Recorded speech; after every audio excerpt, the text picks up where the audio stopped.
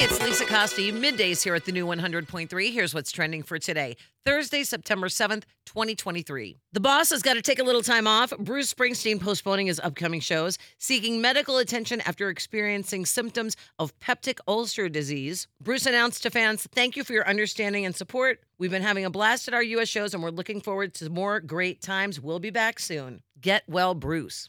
Congratulations go out to singer Charlie Puth, who is engaged. He revealed the happy news on Instagram that he proposed to his girlfriend, Brooke Sansone. It's an adorable photo of them grabbing a slice of pizza in New York, saying, "I flew to New York to ask my best friend to marry me, and she said yes.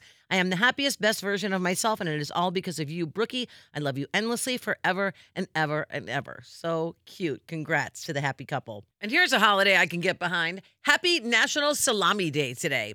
And that's what's trending. Have a great one. And thank you for listening to the new 100.3. She loves the 90s and 2000s.